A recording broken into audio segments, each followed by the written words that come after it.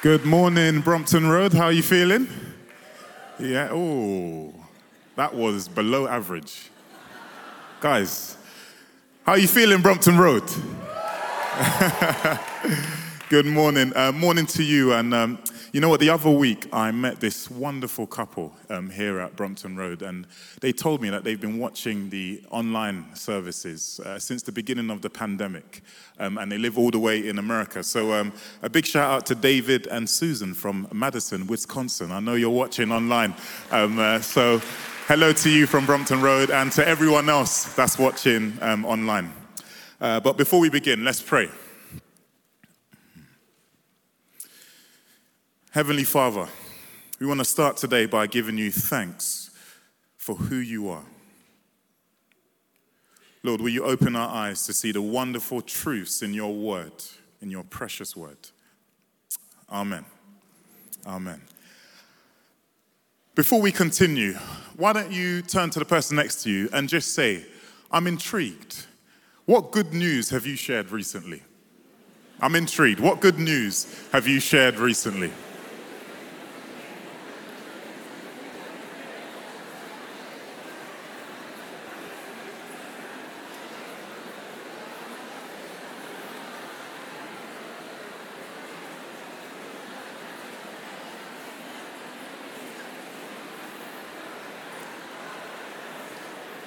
What I love about that little situation that just happened there, some of you were like, oh, thank you, this is my opportunity.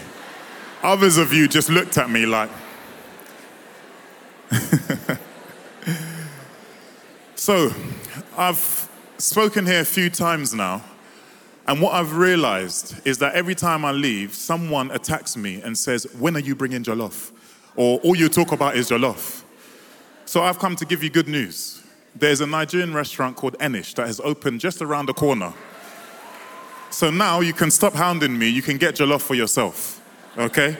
But just a disclaimer, it is in Knightsbridge, so you will be paying Knightsbridge prices, okay? And Mr. Enish, wherever you are, I would love some commission too. Thank you. You know, it's nice to share good news, and we tend to share things that we find value in or mean something to us because we care. And that's why the title of today's message is Sharing is Caring. And today I want us to put on our evangelistical lenses on. And I think there's no better book than the book of Acts when it comes to this. So we're going to look at Acts chapter 1, verse 8. And it says this. It says, but you will receive power when the Holy Spirit has come upon you. And you will be my witnesses in Jerusalem, in all of Judea, down in Devon, up in Scotland, in Eritrea, in Jamaica, in Ghana, in Malaysia, in Armenia, as far as New Zealand, and Samaria, and to the ends of the earth. Basically, everywhere.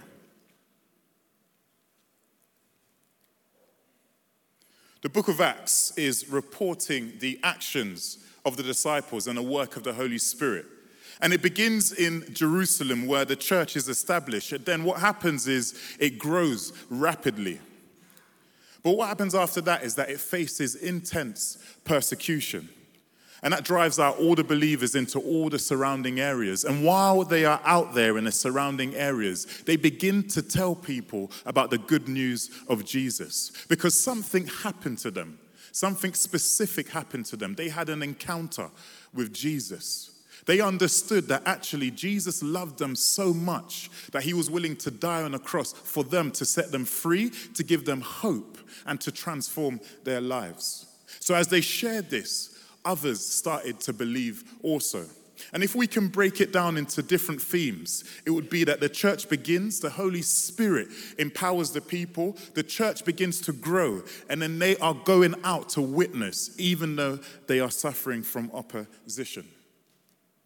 And this verse that we've just looked at is Jesus' last words in Acts. And I don't know about you, but the last words a person says tends to be some of their most important ones. And it made me ask this question.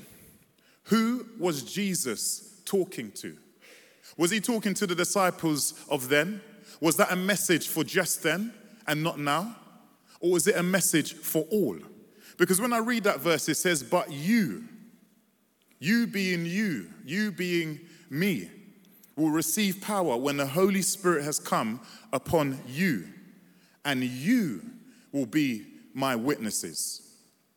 The reality is that there are people around today who will never even enter a church. They will never come in. I'm over at the other site, Courtfield Gardens, and sometimes I stand at the front and I welcome people. But what I tend to find is that people tend to walk past, especially during the worship time, and they're just curious. They just walk past and they're trying to figure out what's going on. Is it a concert inside or what's happening? And what I do is I stand at the front and I go like this. Some come in, they explore and they're like, okay, this is okay. But some probably look at me and think, who is this nutter doing this? But a lot of people won't come in. For most people, their only chance of hearing the good news is through what you and me say and through how we live our lives. There's a verse in Romans 10:14. And it says, but how can they call on him to save them unless they believe in him? And how can they believe in him if they have never heard about him? And how can they hear about him unless someone tells them? So there needs to be an intentional interaction. Romans is basically explaining that actually salvation is for everyone. But it also reminds us that we all have a responsibility. We have a responsibility to be intentional about sharing our faith and telling others about what we have experienced. If not, people won't hear. You see, it's God's responsibility to save people, but it's our responsibility to share the gospel. And then it's their responsibility to believe in the gospel if they do or if they don't want to. So it's kind of like if I choose not to pay my Netflix subscription, it's Netflix's responsibility to chase me and get me to pay that bill. But when the postman comes, he just needs to deliver the letter and put it in. The postman don't need to get involved. He just delivers the letter and he goes about his business. But then it's my responsibility to react to that letter and pay. So essentially what I'm trying to say is that we are all postmen and postwomen for Christ.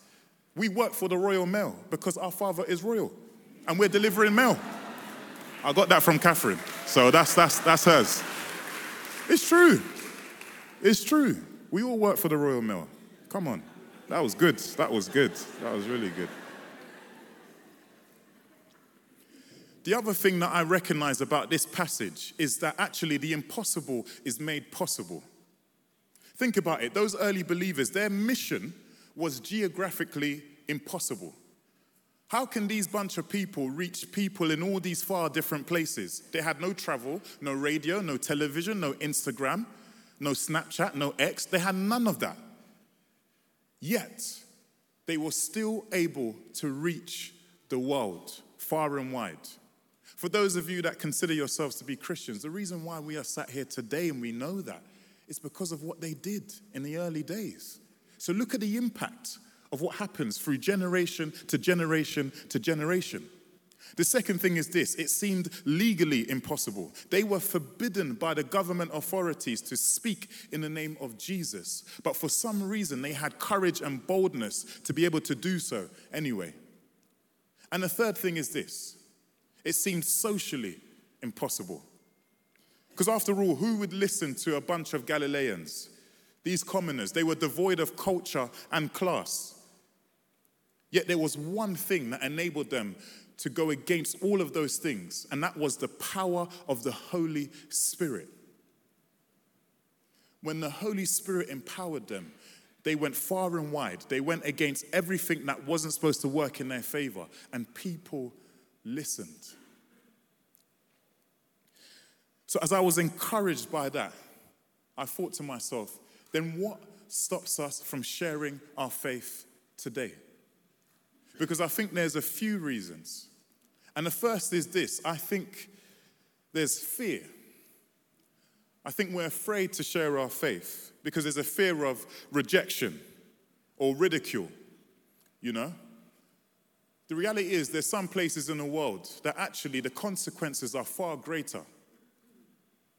But here, we're scared of being called weird. We are weird. I'm weird. You know? Find me someone in here that's normal. There's nothing wrong with that. I feel like I'm the only one that's confessing that I'm weird. Gosh. All right, guys. The thing is, these fears tend to paralyze us into silence. But when I read Matthew 28:20, it gives me confidence because it says, "And surely I'm with you always to the very end of the age." You know, anytime Jesus commands us to do something or to go and make disciples, he also reminds us of his constant presence. That actually, no matter where you go, no matter who you speak to, no matter where it is, I will always be with you. There's a book called Follow Me by David Platt, and there's a quote in it that encourages us in this promise, and it says, "Such fears are only a sign that we are forgetting who we are. We are followers of Christ who have been crucified with him. We no longer live, but Christ lives in us. Without him, we do have reason to fear. With him, we have reason for faith." The second reason why I think that we don't share today is because of bad theology. I remember once upon a time, I was convinced that God was this angry, punishing God, that he wasn't proud of me, and there's nothing I can do to make him pleased with me. I was fully convinced of that. And what I began to realize is actually the way I was seeing God was the way I was seeing my earthly father, because I felt like my dad was never proud of me. Because I don't know about your culture, but in my culture, if you don't meet certain expectations, especially when it comes to career, you basically failed. And I remember one particular time I was at my friend's Nigerian wedding, and then the MC said, "All the guys that are not married, come to the front." There was about 5 of us. We got up now. Now in my culture, unless you're an engineer, you're a doctor, you're a lawyer, you're an accountant, you can see the theme here. You basically failed. So they went through each person. The first person was like, "Yeah, my name's this and I'm an accountant." Everyone was like, "Oh, hey, oh." Okay. Next person, "I'm an engineer." "Hey, oh. And so on and so on. It came to me. "Hi, my name's Tash, I work in fashion." That silence is what I experienced. Do you know what? There was one British lady that went, "Ooh." Honestly, God bless her, wherever she is in the world.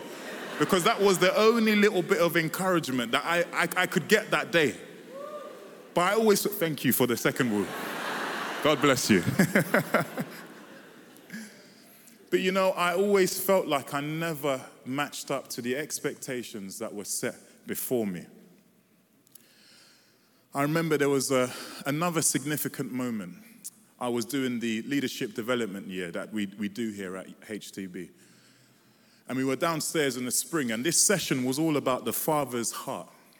And at that time, my dad was alive, so I couldn't really connect with this thing about the father's heart. And everyone in the room was in tears, crying, just responding. And I just remember standing at the back, and I remember saying to God, "God, I want to feel something, because I don't feel nothing. This session is not for me."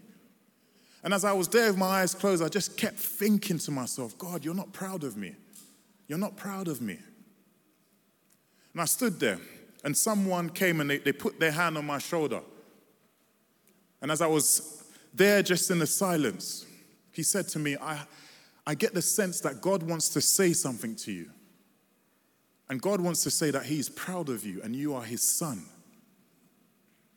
You know, in that moment, I went from not crying to becoming the CEO of Crying Enterprise, honestly. I was in tears. And the more he kept saying it, the more I kept crying. Because what happened in that moment is that my theology changed. This punishing God that I had over me, it just got released in a moment, and I just recognized that actually Jesus loves me. He loves me. He loves me. Even with the mistakes that I've made, he loves me. And he's proud of me. 2 years ago, my dad passed away. And, I had this thing of him not being proud of me. And the second to last time that I saw him in the hospital ward, my dad's the type of dad, he talks to everyone under the sun. The reason why I talk to everyone is because of him. And when I was leaving one afternoon, he said, everybody in the ward, look, that's my son, and he's going to be a priest. Gosh, broke me. In that moment, I realized that actually, my dad was proud of me. And even if I didn't have that moment with him, towards the end of his life, how I saw God should have not been seen through the lens in which I saw my dad. But he was proud of me. The third thing, or the third reason why I think we don't share, is because I think we think it's awkward and uncomfortable. I understand that following a spirit-led conviction to tell a stranger about the hope in which we found in Christ can be pretty awkward, But when I read John 12:32, it says, "And I, when I am lifted up from the earth, will draw all people to myself." So it's not up to us to draw people to God. It's up to Christ. He is the active agent in bringing people into his kingdom. So I don't know about you, but when I read stuff like this, it takes the pressure off of my shoulders. We've all heard the phrase, the first step is always the hardest, and that derives from a proverb to basically describe that the first stretch of any difficult journey is the hardest. And sometimes when we're trying to integrate faith into conversations and friendships, it can seem really hard. If you meet someone new, you do a lot of surface level conversation. Hi, oh yeah, oh I love bacon. Yeah, Bake Off is on right now. Yeah, it's wonderful. Lovely. What are you watching on Netflix? Oh yes, I'm watching that too. You might talk about sports or something else. But it's very surface level. And then we move on to the next stage of friendship or conversation, familiarity. And at this point, if we haven't told people about the very thing that gives us life, where we find hope, we often feel like, that's it, it's too late. We've missed our window of opportunity, and it's going to be too awkward for me to say anything now because we're probably going to be rejected. But what I've come to realize is that actually the longer we avoid declaring the truth about our lives, the more awkward it becomes. During the summer, I did a workshop, and like most workshops, you've got to introduce yourself, right? So I was there with 5 people. I don't know why, it's always 5 people. I was there, and we were going around introducing ourselves. And this lady shared, she was like, my name's such and such. I work for Burberry. I was like, oh, wow, that's nice. Everyone was like, oh, that's nice, isn't it? Other guy was like, I'm a flight attendant. Oh, lovely, you must travel everywhere. That's wonderful. There was a teacher, there was a student, and then it came to me. And in that moment, I thought to myself, gosh, I've got to tell them that I'm a priest. I mean, I could avoid it, right? I could say I work with people, Then they'll be like, oh, what do you do, like social work or something? Or not quite. There's something that happens on the weekend that's quite significant in my job role. Oh, maybe events manager or something, I've got to be honest. I did feel awkward in that moment because I just thought to myself, gosh, I don't know how they're going to take this. But I just said, look, my name's Tash, and I'm a priest. And once again, the silence was there. And yes, it was a little bit awkward, but then one of the girls said to me, oh, wow, you don't look like a priest. And I said, you know what, I didn't know if that was a good thing or a bad thing, to be honest. I just took it. But the truth is, after I declared that, during our lunch, I had the most wonderful conversations. And I'm pretty sure we would have never spoken about church, faith, or any of that stuff if I never said that I was a priest. So no matter what your occupation is or your vocation, if research says that 1 in 5 people would be open to having a conversation about Jesus, I just wonder how many people in our lives are we not giving or allowing the opportunity to have those conversations with? The fourth reason, I think, is a lack of proximity. Matthew 28:19 says, "Go and make disciples of all nations." You know, if we have a Christian family and we work a lot with Christians and we go to Christian Bible studies and we hang out with only Christians and every conversation is "Thy kingdom come," then we might have a bit of a problem. And I think what we will have, or what we do have, if that is the case, is a bit of a proximity problem. You know, Jesus was accused again and again of being friends of sinners. He went to parties, he talked to sinful people, he hung out with the least and the lost. Yet he reached so many of them with his shocking message of grace and love. I think we need to find our proximity place. So the question that I ask myself, and the question that I ask to all of you, where can you be in proximity to people so you can begin to build a relationship and share the hope of Jesus with them? For some of you, it might be at work. For some, it might be at the gym, at the coffee shop, wherever it is. I think we need to find our place and start sharing the good news through our lives. The fifth point, and the final point, is I think that as a church, we've lost sight of the mission. You know, in the news recently, I've just been reading and hearing about, school kids being stabbed and killed. It's crazy. And when I hear stuff like that, it breaks my heart. But it also reminds me that actually there's a mission. There's a mission before us, that we need to spread the good news of the gospel so that people's lives can be transformed. And when you're in a city like London, you can get lost in the hustle and bustle of life. You know, the truth is I rarely make time to spend in God's word and do my prayers. And I often lose sight of the missional aspect of my faith. And I'm pretty sure that I'm not the only one in here that feels the same way. And oftentimes when I meet new people, I just think, oh no, this is just a random encounter. But what if every time we meet someone, that is an opportunity that God has given us to declare his goodness in their lives?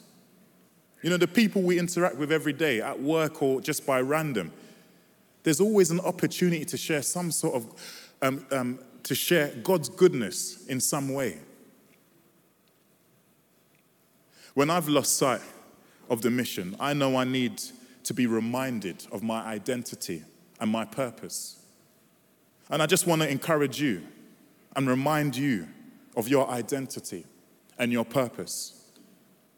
1 Peter 2:9 says, "But you are a chosen people, a royal priesthood, a holy nation, God's special possession, that you may declare the praises of him who called you out of darkness into his wonderful light."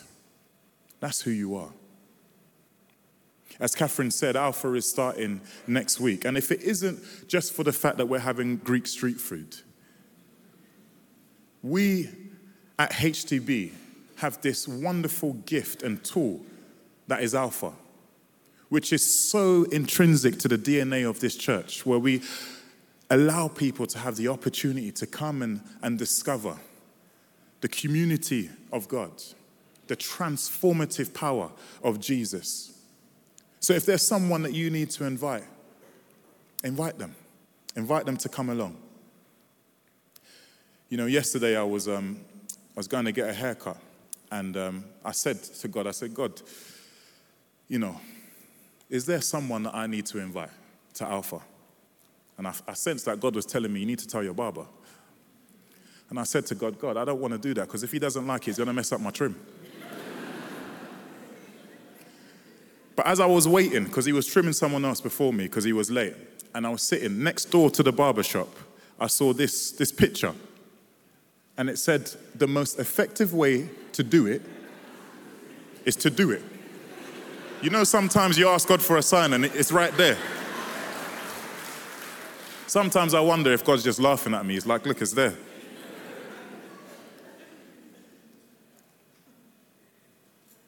So for those that want practical advice about witnessing, about sharing your faith, I wonder if the most effective way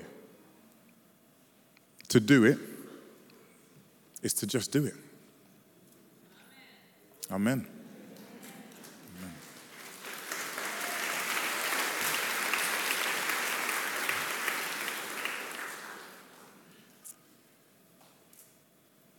When we witness to others, we can be encouraged that the power of the Holy Spirit, the same power of the Holy Spirit that raised Christ, is the same Spirit that lives within us. So when we go out there, we don't need to fear. We don't need to feel awkward because we are a royal priesthood. Our Father is the King of Kings, and he says he will go with us wherever we go. And if our lives have been transformed, even in the slightest, by the power of Jesus and the love of God, then sharing is caring. We must share. So let's go out and share with what we say and how we live our lives. In Jesus' mighty name. Amen.